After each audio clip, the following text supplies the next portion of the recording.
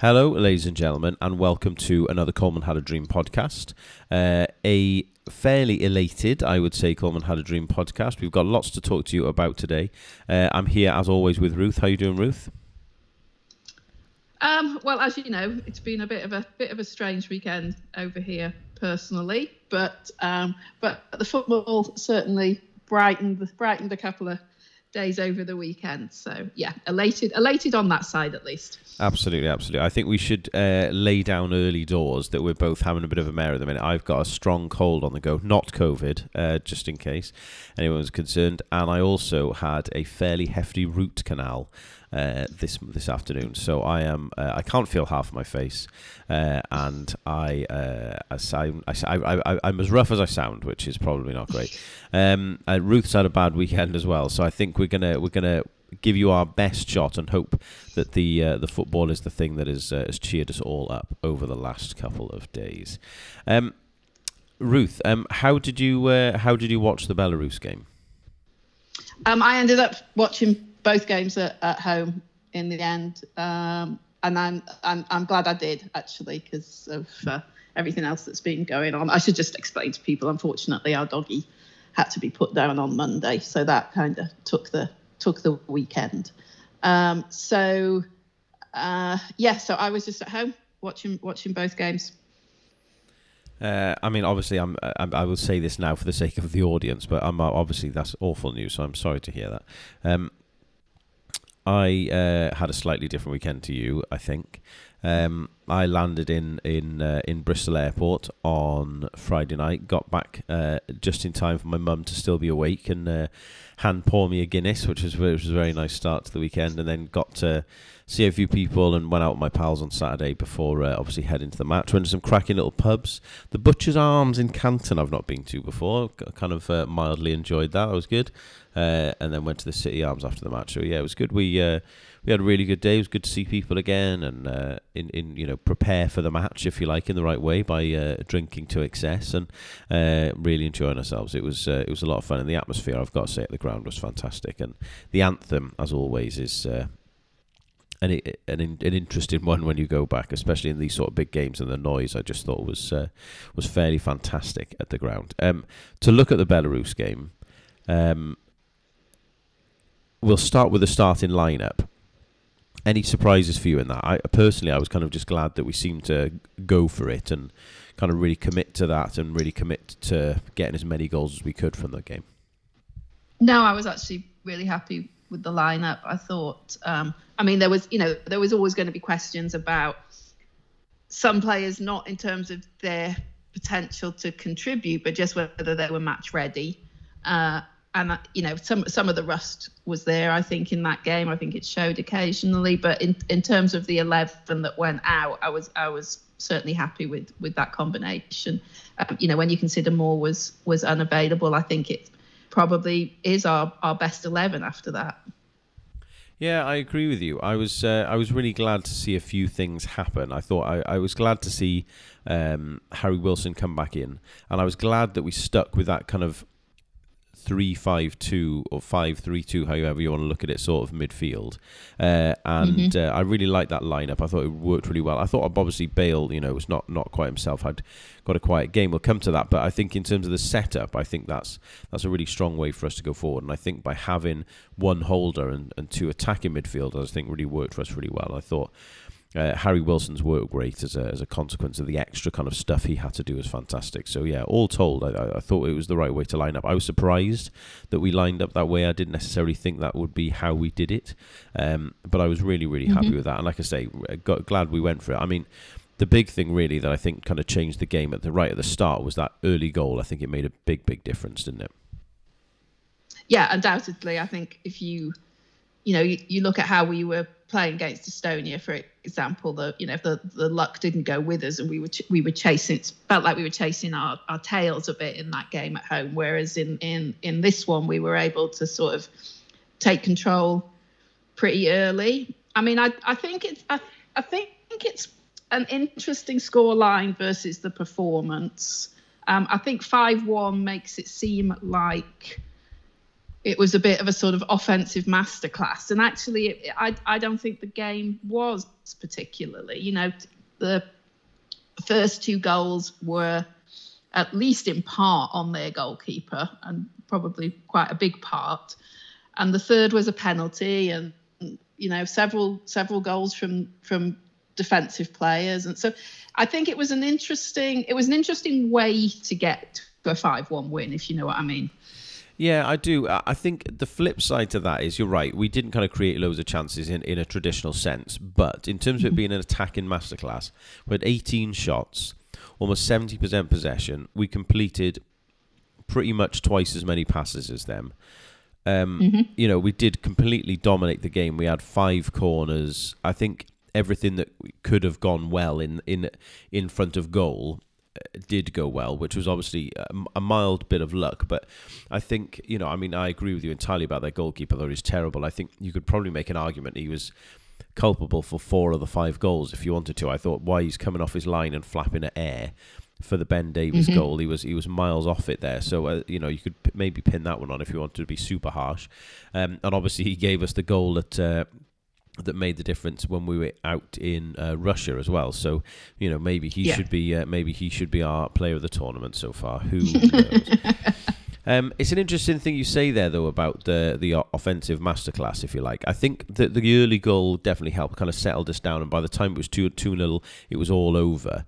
I thought, you say that, but I think that the big thing that made a difference to me in terms of how we kind of pushed on in the game was Brennan Johnson coming on, because I thought he was really direct. He was constantly wanted the ball. He was constantly looking to attack, and I think he kind of gave us fresh impetus in an attacking sense when he came on and replaced Gareth Bale. So I know what you mean. We weren't kind of, you know, making the keeper, forcing the keeper into a string of saves left, right, and centre. But I think our attacking impetus was excellent.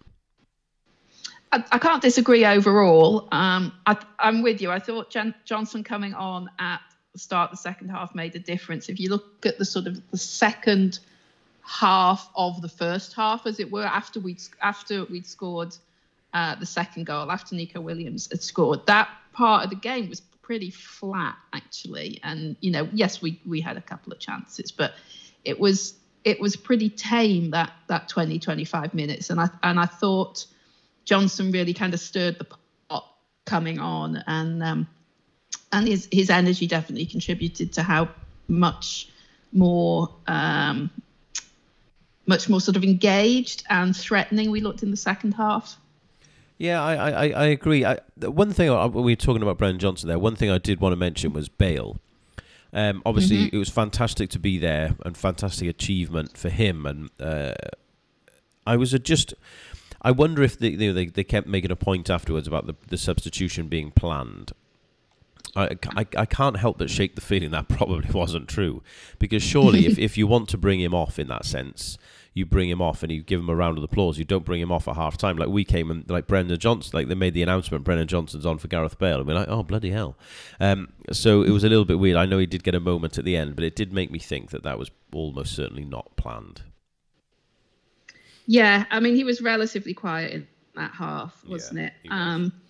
I mean, I know we discussed in the pre-pod whether we would play Bale in the Belarus game or the Belgium game if the thinking was you can't get 2 games out of him. And I wonder whether playing him in the Belarus game when Moore wasn't available was sort of somewhat an easy decision for Page, in that, okay, so I've got one game where I can play Bale and James. I've got a second game where I can play Moore and James. And it almost kind of takes what is actually quite a difficult decision, if they're all fit and available, off the table, and allows you to keep that formation of 2 up front. And so I'm starting to wonder whether the decision to play him in this game was as much about Moore's availability sort of entwined with Bale's capacity to play, as it turned out, just 45 minutes. Yeah, I mean, that's a really good point. I mean, we were going to mention the formation overall kind of a little bit further down, but as you mention it now, let's do that now. I think this formation, I think, really suits us. I think it plays to our strengths perfectly, and I think it utilises our, what I will call, in the nicest possible way, and I'll clarify in a minute, our bit part players in their best ways. So, for example, Ethan Ampadu, I love him. I'm not referring to him as a bit part player, but he's certainly not our star man. He's not going to win us a game when I'm talking about our bit part players. This allows him to be his best self when he's in a three. He can play in midfield and in defence. He can pass the ball about. He's got people there to support him and help him. In the same way that we've got these incredibly attacking, committed, athletic fullbacks. And this system allows them to get forward in their way. Ramsey's in the number 10 role. You can put Kiefer Moore up front. To an extent, this utilises everyone else in their best way almost better than it does our star players, in inverted commas.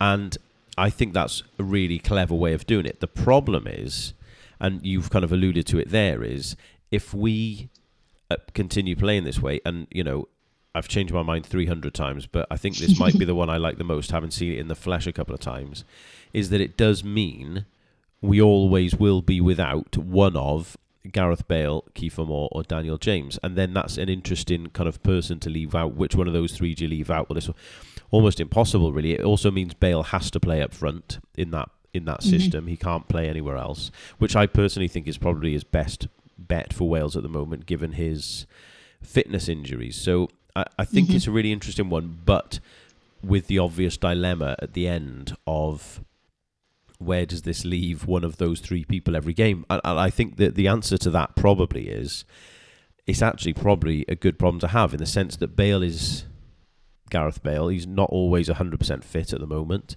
He's obviously getting a bit older, and injuries are catching up with him. Kiefer Moore just has to enter the stadium to get booked. So there's a strong chance on the balance of play you're probably going to be missing one or other of them. So it's actually quite a clever way of doing the system if you look at it in that sense. But I don't know if I'm being a bit too idealistic, I guess, in how that's all kind of panned out. No, I think, I mean, my notes basically echo what you said, that, you know, will Gareth Bale, and I'm not talking about in the immediate, but, you know, is he actually going to become our impact sub on the basis that we can't get 90 minutes out of him going forward because of his physical condition? And, you know, Moore, as you say, Moore only has to look at football and he's getting a yellow card. And he's not the only one that has a propensity for picking up yellows either. So I think it might be a problem that perhaps won't be a problem that often, ironically, because of the wider picture things, as you're saying. You know, Moore's propensity to get bookings, Bale's propensity to be carrying injuries. So I think right now I'm just sort of prepared to just let that sit as perm 2 from 3, as and when circumstances might make it 2 from 2. And actually, perhaps you don't have to perm 2 from 3 that often, because you haven't got to make those decisions. The other thing I like about this system is that we can play that baseline system, but with a slightly different structure to the midfield, depending on the opposition. You know, Joe Morrell coming in for the Belgium game as a sort of extra body, slightly more defensive midfield, although I think he had a very good offensive game, in fairness, and we'll come to that later. But I like the fact that you can kind of have almost Allen, Ramsey, and then add Wilson if you want to be more offensive, and add Morrell if you want to be more defensive. And that decision might just come down to the opposition and what you're looking for in the games. And so I think I'm with you. I like the baseline of the 5-3-2, and I think, I mean, looking at these two games, the thought that we've got years to come of Nico and Dan James running down, you know, their respective wings, and that fills me with joy straight away.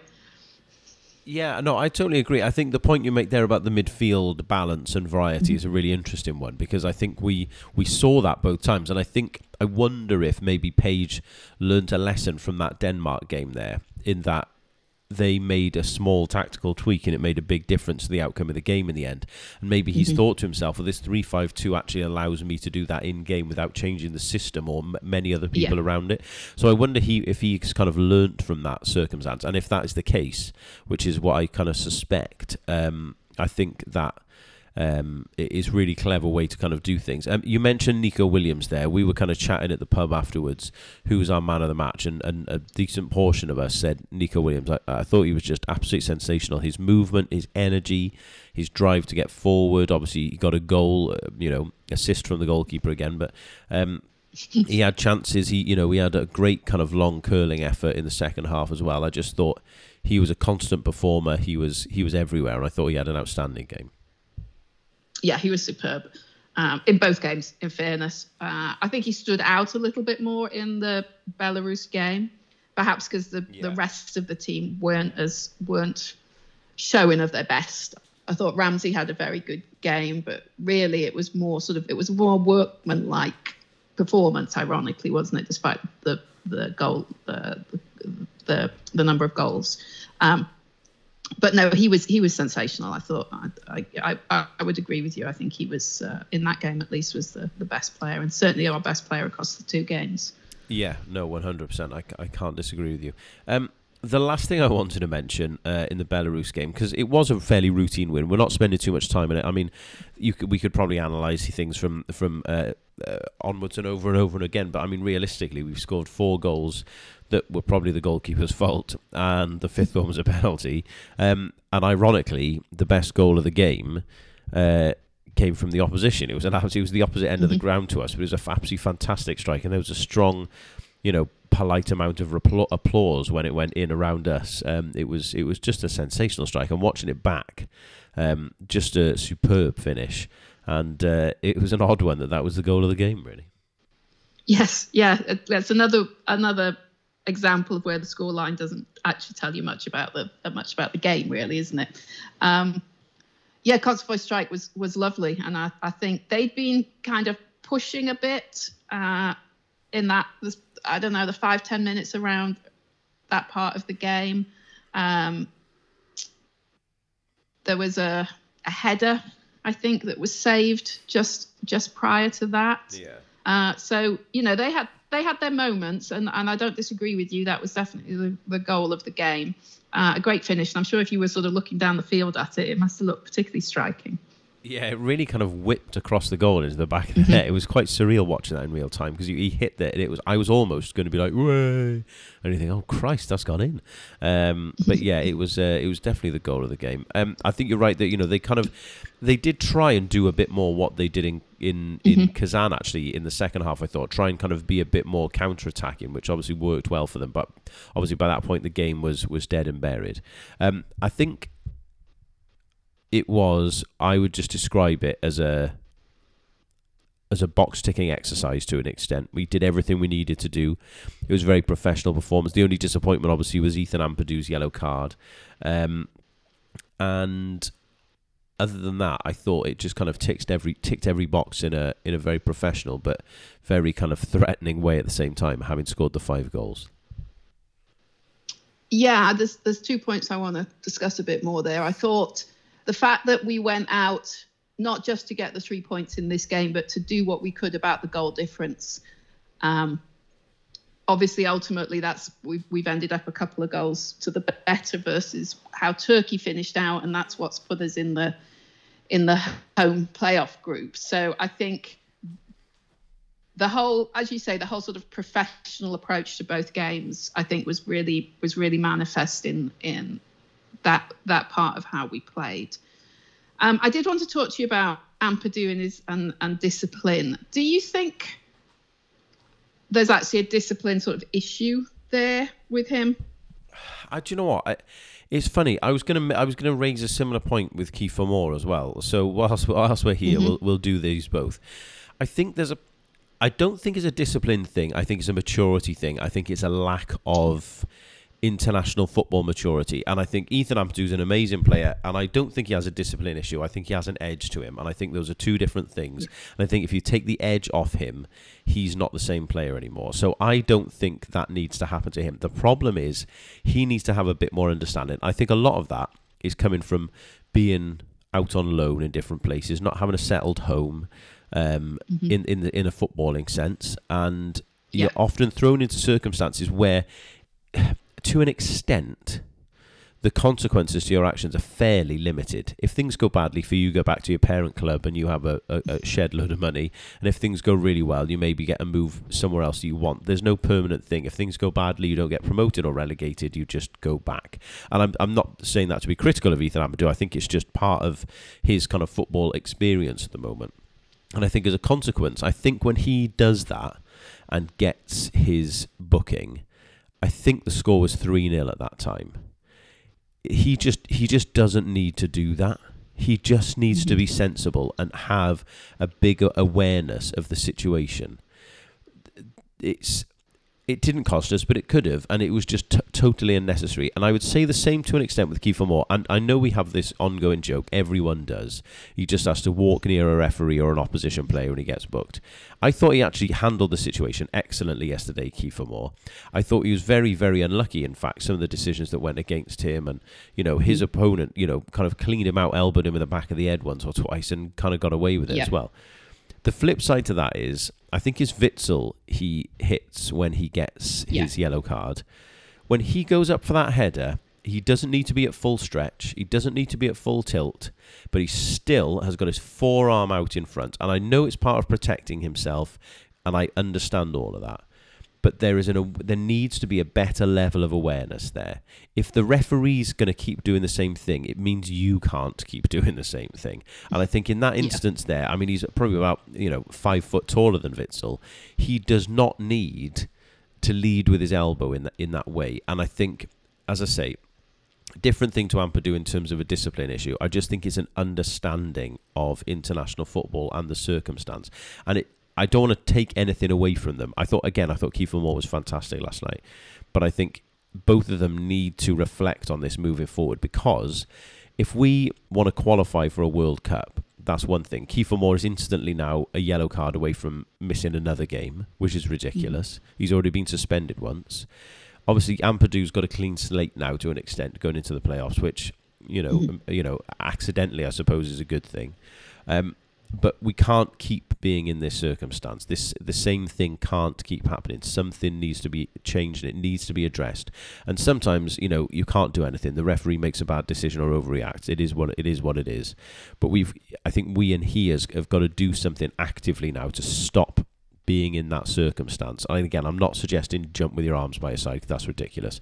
But be aware of where you need to be aggressive and when you need to be aggressive and who you can be aggressive to, kind of be streetwise in that sense. And I think that is that's a skill that needs to be learnt by both of them. Yeah, I would... Talking about Ampadu first, I don't think it's a discipline issue, because that makes it sound like he is undisciplined. And I don't think he's picking up yellow cards in that way. I agree with you. I think he's picking up yellow cards because he's making the wrong decision at the wrong moment. When you're 3-0 up in a game and you're already sitting on a yellow and you know what's coming on Tuesday, you don't need to make that challenge. Yeah. And I think it's that. I think maturity, that decision making, I think is what's the issue, not his actual style of play per se, but when to use what style of play under what circumstances. And I agree with you. I think that's echoed with Kiefer Moore as well. And there are inconsistent decisions by referees. He was wiped out in the first couple of minutes of yesterday's game, and the Belgian player wasn't booked. Was it Teta? Yeah, and so. Anyway, it doesn't matter. And I think you have to accept, unfortunately, that there are going to be these inconsistent refereeing decisions. And you have to be wise to that. You can't make assumptions that, X got away with something, so I'm going to get away with something. I think you have to assume that you are carrying being a little bit of a marked man in that sense from referees. And I'm with you. I think there needs to be some evaluation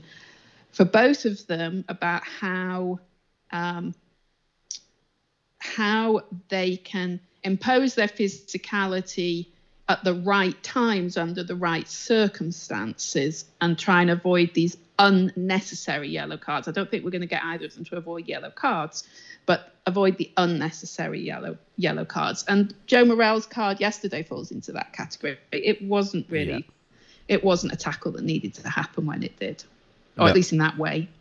Yeah, I agree. I thought the Morell one was really frustrating. We've said a lot of positive things about Joe Morell, and again, he had a great performance last night, and he could see had a great game yesterday. The frustration on his face when he gets that yellow card. You could see straight away he knew what had happened. But the ref pointed out to him. To be fair, I've warned you twice. This is the third time. Yeah. And it was a stupid tackle. He didn't need to do it. It's in the middle of the pitch. He's going nowhere, and he's half an hour late. There's no need. And I think a lot of it, is. And I don't want to be, it's not just a Joe Morell thing. I don't want to be critical of him because, again, I thought he was great. But I think there's an element of that from people like him who, I think to an extent, when you're playing League One football, you can be a bit more desperate, Dan, if you like. You can lunge into things a bit more and get away with it. And you can be a bit more physical. And I think the flip side of that is when you're in international football, you really, really can't. You have to be more careful. And I think that is, like you said, is an example of we don't want to take that edge away from people. We just need people to be more kind of football savvy in that sense. But I agree. I mean, the only upside I can take from it is that Ampadu is now, clean slate for both of the qualifiers. And I think as much as I like Joe Morell, he's not as big a miss as, let's say, a Ramsey or someone like that. So there is that kind of element to things as well. So I think, as disappointed as I am for Joe, I do think it could be worse from a team perspective. So I mean, when you consider how many players went into these two games sitting on one yellow card, for us to only have lost Ampadu for yesterday's game and not actually have lost anyone formally going into the playoffs, I think that's probably as good an outcome as we could have hoped for, given the level of yellows that we're carrying. Oh, 100%. I do think that carrying them into the playoffs is quite interesting. I know the Scots have formally put in a sort of request to UEFA that these yellows are expunged, and we're backing it. I think several other federations are backing it. It seems a very strange situation to me when you've got teams. Well, one, it's an incredibly long run of games for people to only get 2 yellow cards and then miss a game. But you've also got some groups where they've had extra games relative to our group. Yeah. I think, were the Scots in that category? Yes, they were, yeah. Yeah, they were in that category. So presumably you've got 2 extra games in which you could have garnered yellow cards. So that seems unfair in itself. So you've got one pool of teams that have played more games than others, and yet the yellow cards are viewed the same. And you can't impose a system where you expunge the yellow card. You know how in the points table they take away what happens against the bottom team so that you can make comparisons? Yeah, you can't do that with yellow cards because it's the yellow cards actively affect the next game. They might even affect who you play in the next game. You might rest someone because you want to protect them. So you can't ignore the fact that a yellow card happened against the 6th place team in a particular qualifying group. So it just, there seems to be a lot of sort of errors in the system, never mind the fact that fundamentally I think the system's ridiculous. Well, I mean, someone like Scotland, for example, if they get to the final, the playoff final, that'll be their 12th game in this campaign with only 2 yellow cards for people before. I mean, that's absolutely ridiculous. When in fact, when you actually think about it, you're saying you're playing 12 games, you're only allowed to get booked once, effectively, before there's a consequence, which is absolute insanity. I think... The point that I saw today on Twitter, I forget who it was, so apologies if it's you, but someone made the point of Cristiano Ronaldo stands to miss the first semi-final in terms of Portugal's playoff game. So if you're UEFA, okay, you may not care about Joe Morel or whoever else, but I'm pretty sure you want Cristiano Ronaldo playing in those games. So I think the biggest name of them all at the moment in the European competition, being in the position where he would stand to miss the first game, will probably hammer things home, in my humble opinion. So I do think we will get a clean slate there, which is important. So yeah, hopefully some common sense prevails there. I am ready to move on to the next game. If you are, Ruth, to talk about last night. Yep. That's my AOB for the first game. Excellent stuff. Okay. So to move ahead then and look at the Belgium game, I mean, what a fantastic performance to start off with. I think it was an excellent display of what we're kind of truly capable when we play against certain teams and the quality we possess. I mean, for me, the starting lineup changes were the right ones. I think bringing in an extra defensive midfielder, I think, especially because of the suspension, to Ethan Ampadu, I think we needed that extra cover. So I think to have him come in there and kind of shore up the midfield with Joe Allen was the right decision. Obviously, with Bale not being able to play, it was a no-brainer that Kiefer Moore came in. And I think, looking at it in the first instance, Methven was the right decision to come in for Ampadu, I think. With that said, in hindsight, I'm not sure it was the right decision, but I don't think there would have been any qualms about that team selection in the first instance. Certainly not from me. No. Again, I was more than happy with this selection, and I think I think in some respects the events of Saturday almost sort of determined this. Bale clearly wasn't fit, so that was an easy decision. Moore had become available. Ampadu was unavailable. So I think the kind of the fitting those slots, it just made sense. Once you decided that you were going to go a touch more defensive, and hence Wilson was probably sacrificed, then I think this starting 11 to sort of the dominoes just fall into place, don't they? Yeah, I mean, I think the other thing there is looking at the bench. There was only actually one centre-half on the bench in the end, in James Lawrence, after everything else. So, and I think Methven was definitely more mobile, shall we say, than James Lawrence against kind of quite a dynamic team. So again, I thought there was only one option in that sense there, really. So I was happy with the team selection. I've got to say, Moore coming in, I know he's obviously scored the goal, but I think I want to start by saying I just thought he was absolutely fantastic. His work rate and energy was just absolutely unbelievable. I thought he was non-stop, and there was a moment at the end where I think it was Ben Davies kind of pinged a ball down the channel, and he was definitely not going to get anywhere near it, and he looked absolutely gassed, but he went after it and chased the ball down the dead end because that's what his team needed. And I really admired that. And, that kind of permeates across the whole front line then. It's easier to press and attack and be on the front foot when you know people behind you are watching you do it, and that forces them into doing it as well. I just thought as an all-round performance, especially off the ball, I just thought he had a fantastic game. Yeah, I think it was a very good demonstration that he is so much more than just the big man, isn't it? And we keep coming back to this idea that his technique's actually pretty good. The goal, I like the composure for the goal, and I agree with you. I think the miles he covered, I dread to think what his stats were, but I think he and James kind of epitomised that. Just keep pressing, just keep pushing, just keep running, just keep at them, and they did that for the entire game. And I think that was, particularly with a Belgium team that had so many changes, we can't, we obviously weren't playing the absolute first 11, but it was clearly a very strong team. And I think, with a sort of new defensive combination there, player getting his first cap and things, I think it was really important that sort of pressure stayed on as consistently as possible. And as you say, Moore did a very good job of that. I agree, and just to go on the mobility issue there, we've talked a lot about Jephcott in the last few weeks, and I just wanted to touch on the under-21s game very briefly before. They lost 1-0 to Switzerland not long before the seniors game kicked off, and it was a really enjoyable game, actually. I thought it was two kind of good open teams really going for it. The Welsh boys were very unlucky, I thought, had a couple of chances. Ref disallowed a goal right at the end for what seems like no reason.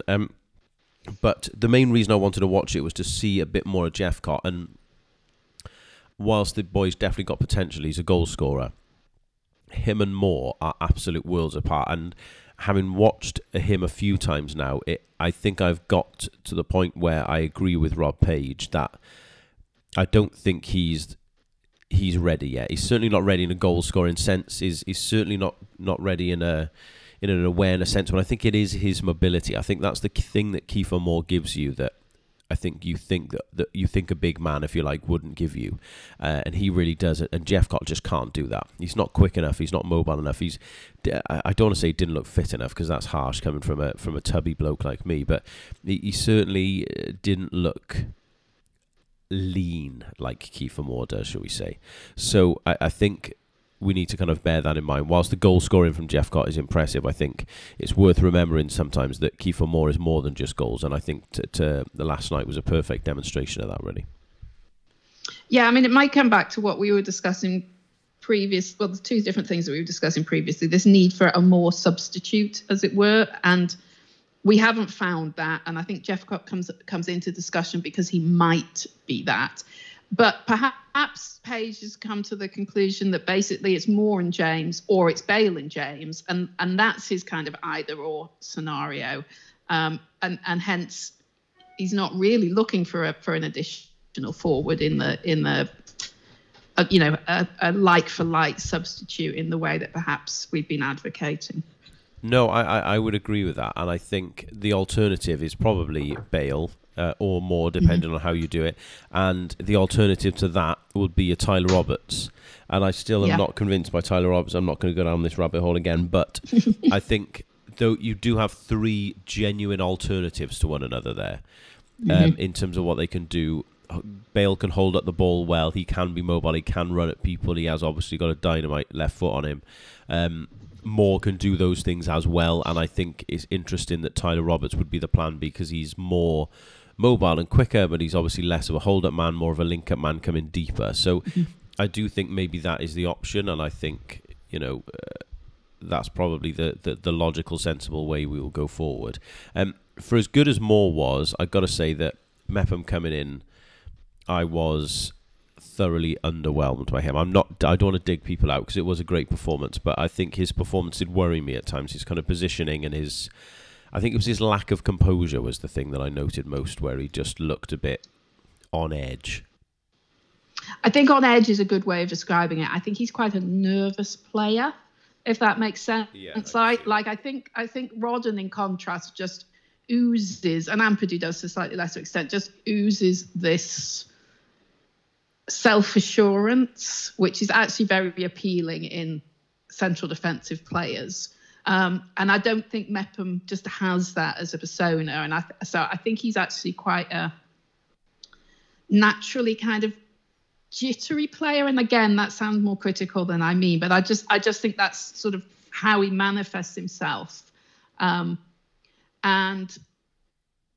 in his case, you can't really put it down to game playing time. He's had a reasonable amount of minutes with Bournemouth this year. He's knocking 600 minutes, which is considerably more than a lot of our players. So I don't think you can say he's kind of out of sorts in terms of game time really either. So I think it's an interesting case of how you help him get a little bit more assured and settled in that role. Yeah, I think it was the right decision, to pick him coming in. I still don't think that James Lawrence would have done any kind of better or worse anyway. So I think I don't criticise the decision. I think it is just he needs to be ready for international football, and I'm still not sure he can do that consistently. Yeah, I think. I'm not ready to say he's not the right choice alongside Rodden, because I think there's a potentially very good partnership there. But I think they're just kind of mentally in quite different places in terms of how they see themselves as footballers. I don't know, perhaps I'm overanalyzing this, but I find that an interesting contrast between the two of them. And then you've got Ben Davies, who's this kind of old head so that I think as a trio, they make an interesting, there's an interesting kind of diversity to them as players, which I find quite appealing going forward. I just think we need to help Maps get there, basically. No, absolutely. And I think it's worth pointing out as well that he's been excellent for us on the whole. He's had an odd wobble here and there, but he has been excellent for us on the whole. So there is definitely something in there for him. He's good enough to play that way.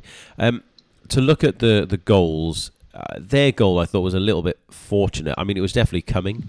I think in the sense that they were kind of piling pressure on at that moment. I say coming, they weren't battering us, but they definitely had a lot of the ball in that kind of little 5-minute spell before they scored. They had a couple of corners, I think, just beforehand, and obviously, whilst the goal is fortunate in its kind of execution, I think that pressure was building, and it was a bit of kind of pinball and ricochet. But the problem is, or the thing is, sorry, rather than the problem, well, it's a problem for us, is that when you have a player like Kevin De Bruyne, he just needs one half a chance, and that's all he needed, and he absolutely pinged it, and it was a fantastic little finish. Yeah, I mean, we had a very good maybe 3 or 4 minutes to open the game, and then certainly they were. You all right? Yeah. Bless you. Thank you. Then they definitely took charge, I think, for the period, for most of the first half, in honesty, but certainly for that period until they scored. And so I think you're right in the sense that momentum was building without them peppering us with chances. I mean, overall, we had 3 shots on target and they had 4. So it was a very even game in that sense. But they were building possession. And so I agree with you. I think it was coming in that sense. I mean, his finish is exquisite. He basically just sort of passes and places it into that corner, doesn't he? Knows that Ward can't really see what's going on. He said as much in his interview after the game, De Bruyne. So I think it was coming, as you say. I think what I enjoyed most about that, and I probably shouldn't say this as a Wales fan, I massively enjoyed the Wales fans seeing you just a shit Aaron Ramsey. And then just as that chance had finished, he sticks the ball in the back of the net and kind of runs to the Camden end with cupped ears. Yeah. And there's a brilliant photo he posted on his Twitter and on his Instagram of him running towards the home fans with his ears cupped, and the amount of angry, twisted faces from the Wales fans is hilarious. But it is almost made funnier because there's about, I would say, like maybe 1/5 of the people in that photo who have obviously recognised the irony of the situation are just pissing themselves and laughing, which I did think was excellent. Yeah, it was a fantastic finish, and I think that's what happens when you get those players. I think what you said there about the possession and the pressure was interesting, because I do think after that, they had a little spell, like you said, but I think there was a little 10 or so minute spell there where we looked a real threat. And we kept the ball well. We were building things. We did go forward well. We did look to be, on the cusp of creating something. And obviously, when the goal comes, lucky as well in an extent that James has 3 goes of being able to cross it before he can actually cross it. And even when he does get his ball across, there's 2 kind of fluff lines before the ball comes to Moore. But I mean, I think it's hard. It's easy sometimes, to look at that goal and think that is just a tap-in to all intents and purposes. But the control and the composure and the awareness of what's around you to know what you can do and how quickly you can do it, and where to set yourself and set your body around the ball and all of those things, that instinct was so good. And he's nailed it under the keeper, low and hard from that distance. Is almost impossible to keep out. And what a finish! But what absolute bedlam in the home end when that goes in. The noise was absolutely unreal. I think it's the composure part that strikes me for that. In some respects, they're somewhat similar goals, aren't they? And that they come from a sort of ricocheting bit of defensive work. No one really clearing it. In James's case, a cross that probably should have been intercepted. That will affect Moore's thinking as well, because he's probably leaning, mentally you're leaning towards the defenders getting a nick on it and it ricocheting somewhere else again. And so I'm with you. I think to control it, to take the right amount of time to then place the ball into the net. That's really impressive, because you can rush those opportunities and fluff your lines, or you can overthink and take too long and fluff your lines, and you've got to hit that sweet spot, and he does it just right. Yeah, I agree, and I thought, it really was deserved as well. We were kind of in the ascendancy in that part of the game, and we really showed ourselves well. I mean, we could talk about this all night in terms of the kind of defensive solidity and the general performance, which was just amazing. But there's two moments in the game I think I really wanted to highlight. Thorgan Hazard's shot that gets pulled back to him at the end. Oh my God! Like people on Twitter were like, "Where's the defender?" I was just like, forget that, lads. That was an absolutely unbelievable bit of skill. Like, the pullback was good because it was exactly where it needed to be, but to guide that ball at that angle and that height to that close to going in, oh my days. I mean, I would have been livid if it goes in, but what an effort that was. Yeah, it was a beautiful volley, wasn't it? And just obviously I'm presuming something they'd worked on, as a set piece, a little bit different. The delivery's great, but his volley is just stunning. And I'm with you. Obviously, I did not want it to go in, but it deserved to go in. It really did. And, looking at the wider game there, I do think that, they probably deserved to win it if you want to look at the numbers. They had 16 shots, only 4 on target, 76% possession. They had basically 3 times as many completed passes as us, but I don't think it felt that way in the game. I think we were always in it. The possession stat was the one that really surprised me when I looked at it, because, we had the ball under 0.25% of the time, 24%, and it didn't feel even vague. The game didn't feel like that at all, did it? Obviously, you'd have said, yeah, they had more possession than us, but not at that kind of, 3 times as much ratio. It didn't feel like that at all. And I think that reflects how quickly we were moving the ball and how kind of purposefully we used the ball when we did. That just using a timer to try and kind of analyze what you were doing with the possession is meaningless anyway. But I think particularly meaningless in this game, because we were when we had the ball, we were doing things quickly with it. And I think the flip side of that is, you're absolutely right, by the way. I think the flip side to that as well is, when we didn't have the ball, I think we made them play in a way which they didn't want to do. We were happy to let them pass the ball sideways on the edge of their own penalty box all afternoon. All night. Sorry, you knock yourselves out, lads. Like you say, the timing of when someone uses the ball is irrelevant unless it comes to something. And I think that the stats there, I'm going to refer back to Newcastle as I often do, but it reminded me a bit of a game when Newcastle played against Man City a couple of years ago. Newcastle won 2-1. We barely touched the ball, but when we did, we made it count. And we made Man City play in a way. It was they played Crystal Palace a couple of weeks ago, and Man City were exactly the same there, where Man City, Crystal Palace barely had the ball, but when they did, they made a difference. But they also, the key part of it is, they made Man City keep the ball in areas that they were happy for them to have the ball. And I think that's the key thing there. We did that in the same way Newcastle that way said to Man City, right, if you want to beat us, you're going to have to cross the ball into the box and you're going to have to beat us in the air. And they couldn't do it. In the same way here, yes, Belgium obviously had more kind of possession and more variety of chances, but to a large extent, that ball was knocking about the back. And we're happy for that to be there, and I think that typifies the level of high pressing, the level of front foot football we did, like the work rate of those players to keep the ball in that area. I think was fantastic, and I think it really demonstrates just how effective that press was. Yeah, I mean, I think for once, I think the possession numbers kind of almost verify the quality of the press, ironically, because the possession numbers are skewed so one way, and yet,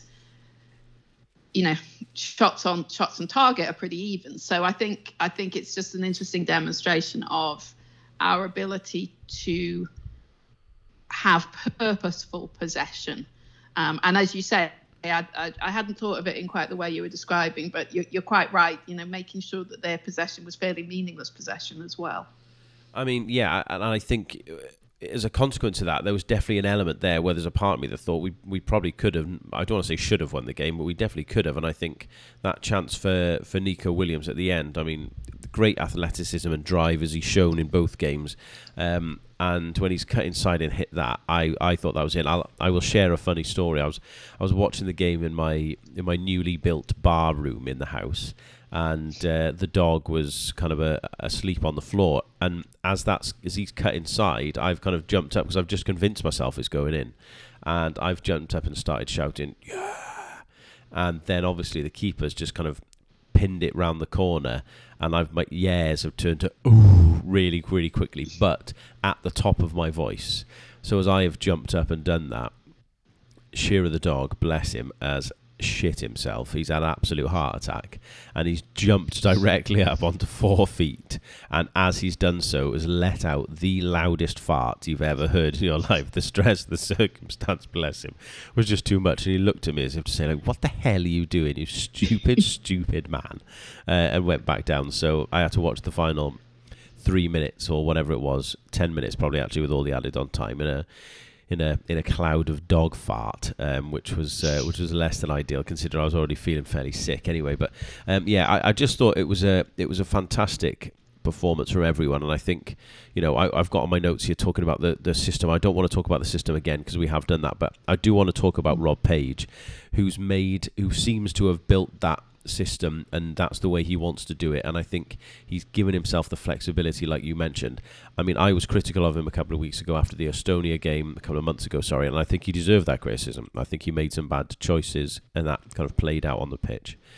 With that said, I think he's got the last 2 windows pretty much as spot on as he could have, and I think the only thing would be the Czech Republic game. We didn't win it, but I mean, Christ, that wasn't his fault. We did everything we could. We threw the kitchen sink at them there, and it just didn't kind of work for us. In the same way that these last 2 games, we needed to go out and beat Belarus and put a couple of goals on them, and we did that. He made the right decisions, the right tactical decisions, the right personnel decisions to kind of keep the game going.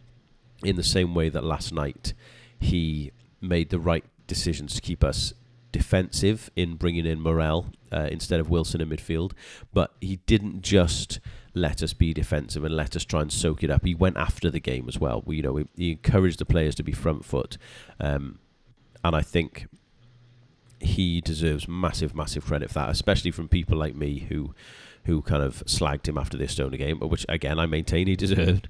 But that performance last night was a group of players playing for the manager who understood exactly what was being asked of them, and they not only did they understand it, they delivered it. And I think again he deserves massive credit for that.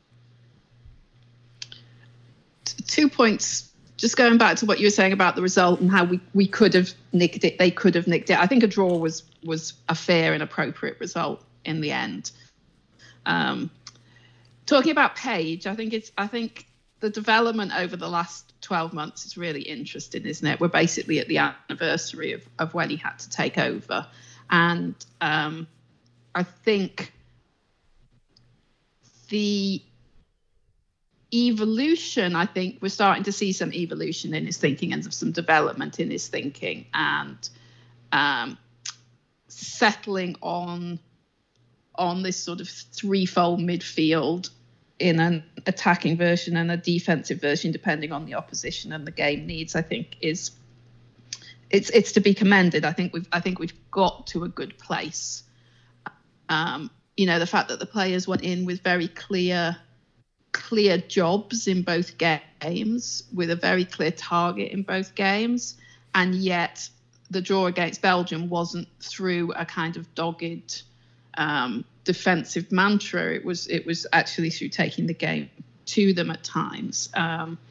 So I'm with you. I think overall he should be getting the applause at the minute, because I think there's clearly a developing developing manager there, and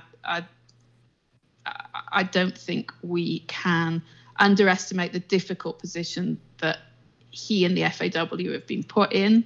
If it's felt this autumn's games have felt fairly stable in that regard, but it's only really these 3 windows where there's been some predictability to the management team.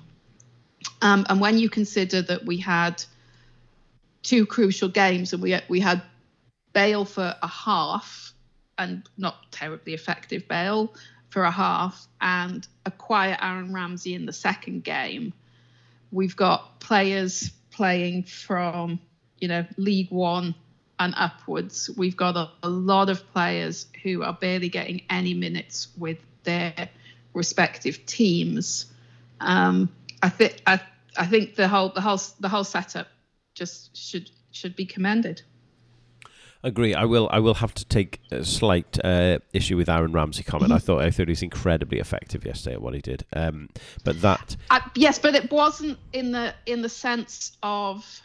I don't mean quiet as in not contributing. I just mean it wasn't like a banner game, if that makes sense. Yeah, I suppose we got through those 2 games, and in the second one of them, he was effective. Don't get me wrong. But he wasn't the headline grabber of the game by any means. And I think, there's times past where if we hadn't had Bale or Ramsey grabbing the headlines, then we weren't doing anything. No, that's fair. That's fair. I thought he was fantastic yesterday. I've got to say, I thought I suppose you're right. He didn't score a goal or create a goal, but I just thought everything he contributed was amazing. I thought the way he kept the ball moving was class. There was some defensive work he did that was excellent, actually. Yeah, and his pressing as well. I thought he was just everywhere. To try and move on, just because I'm aware of the time, to the playoffs. Obviously, this was what this was all about. We've ended up coming second in the group. Turkey did win against Montenegro, but not by enough goals. So we've snuck into the bottom seeded place. If anyone has been living in a shell, I will go through and explain things very, very quickly. The 6 seeded teams are Portugal, Scotland, Italy, Russia, Sweden, and of course Wales. The unseeded teams are Turkey, Poland, North Macedonia, Ukraine, Czech Republic, and Austria. The way it works is that the semi-finals and the final will both be single leg matches. The UEFA website yesterday seemed to confirm that all games will be on the 24th and the 29th, so there's no kind of bonus recovery day for anyone, even though the website still says 24/25th and so on. So I found that quite interesting. Anyway, so what happens is you enter into a little pot of 4. So there'll be 2 seeded teams, 2 unseeded teams. The 2 seeded teams avoid each other, and then the winner of that semi-final play each other in a final. It says the home team will be drawn for the final. I assumed that would be made on who was the kind of highest seeded team, but it says it will be drawn. So I guess that will all be done on the draw, which will happen on the 26th. The crux of this, to cut a fairly long story short, is being seeded is obviously means you get away from the big teams, if you like, the Italys and the Portugals in the first semi-final.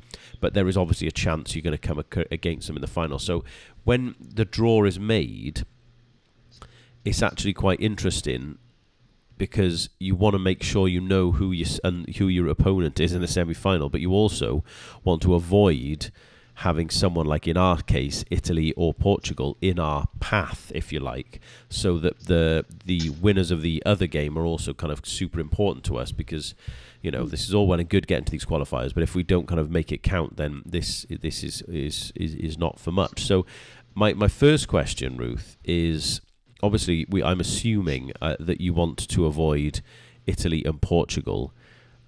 Who would you like to be the other seeded team in our kind of little path from Scotland, Russia, or Sweden? I think I'd probably take Russia.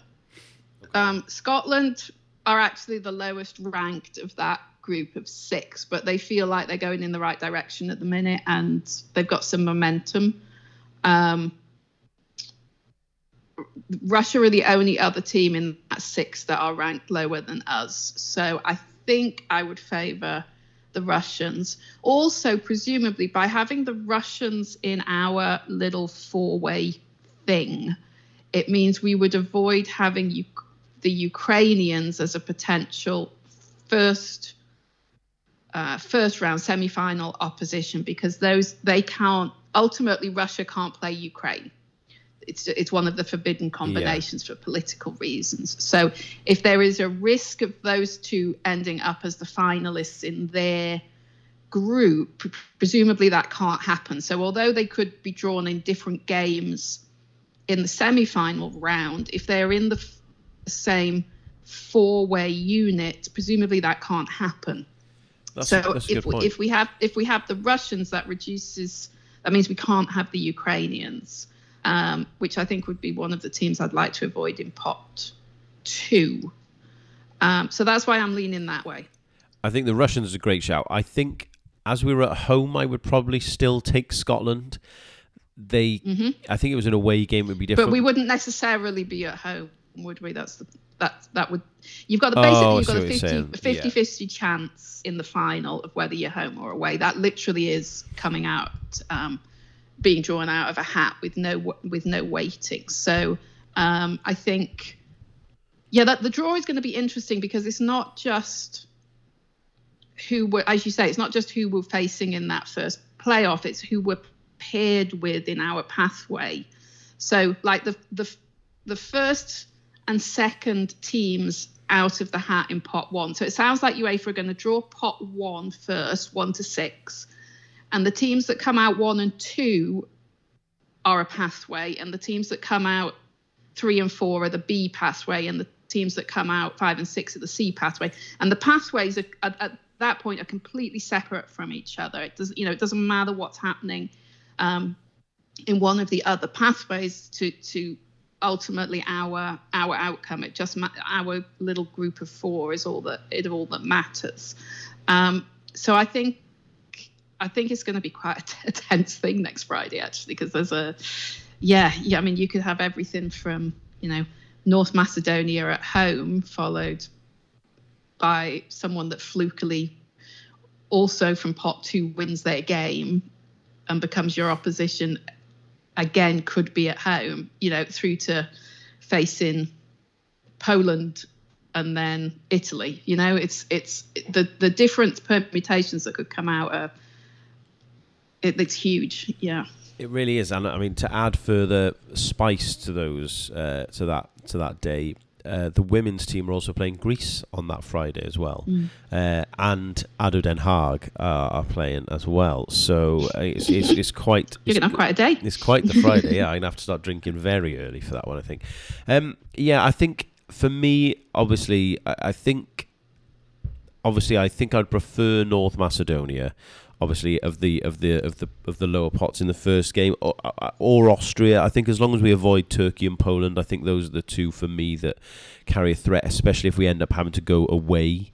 We can't go away. Sorry, I mean we in the final, if they were to kind of come through our pathway, if you like.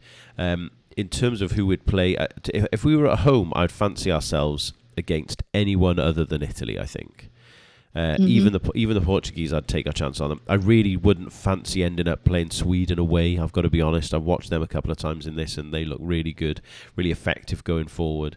I think being where we are helps us get through to the final, and it's still no guarantee, but if this is a big thing for us, that to help us get through to the final. I think what's hard is that there's a strong likelihood we probably are, knowing Wales' luck at least, going to end up with a Portugal or an Italy in one, or a Sweden in one of those games. So I think you're right. I think I hadn't thought about the Russia and Ukraine link. That's a great shout. So I think I'm going to agree with you and steal your answer and say that's who I would like in our pathway.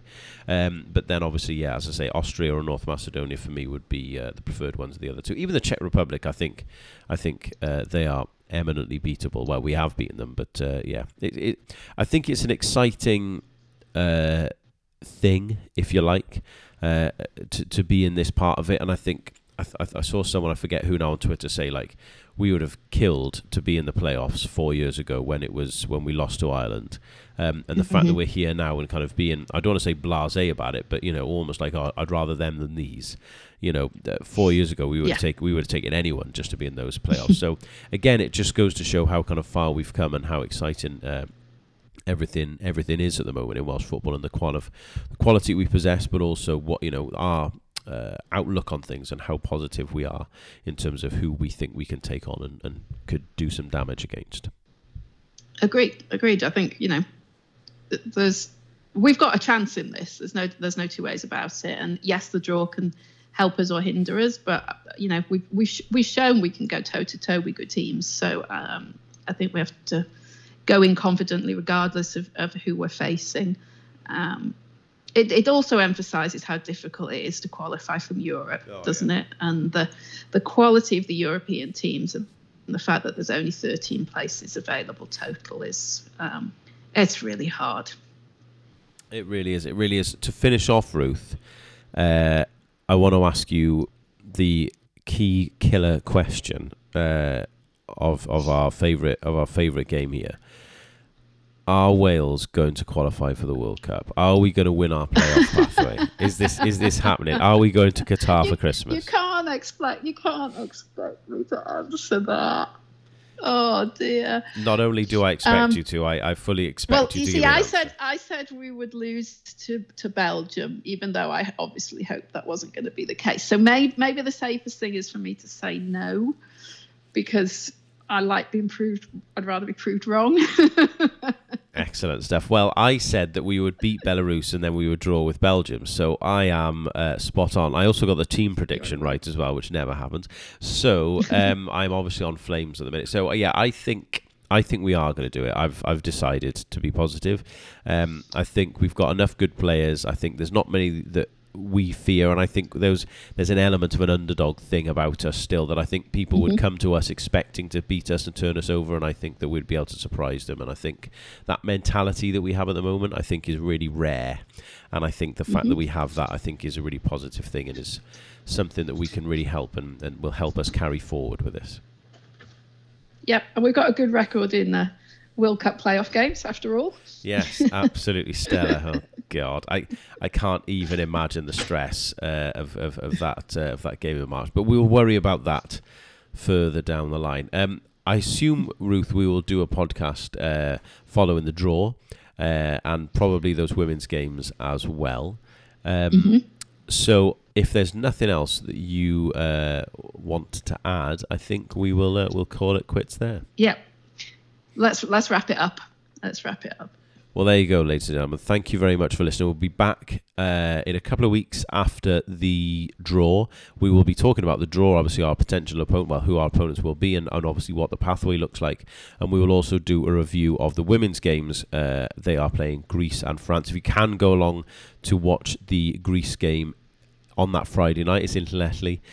Please do go and get yourselves along and support the girls in another key important match. But as I say, we'll be doing a full roundup of those games and the draw in a couple of weeks after this has happened. Thank you very much for joining me, Ruth. Yeah, that was good. You cheered me up a bit after a difficult weekend, so thank you for that. Well, there you go. I'm glad I finally found a use for myself. I'll take that. Okay. Well, the thought of you there with your cold and recovering from Novocaine, poor confused Shearer. So it's all made me smile. Bless him. I just mop up a bit of dribble before we finish off here. Well, there you go. Thank you very much for listening, ladies and gentlemen. We will be back very, very soon. Enjoy the rest of your week, and we will see you for another conversation after the draw. Good night. Bye-bye.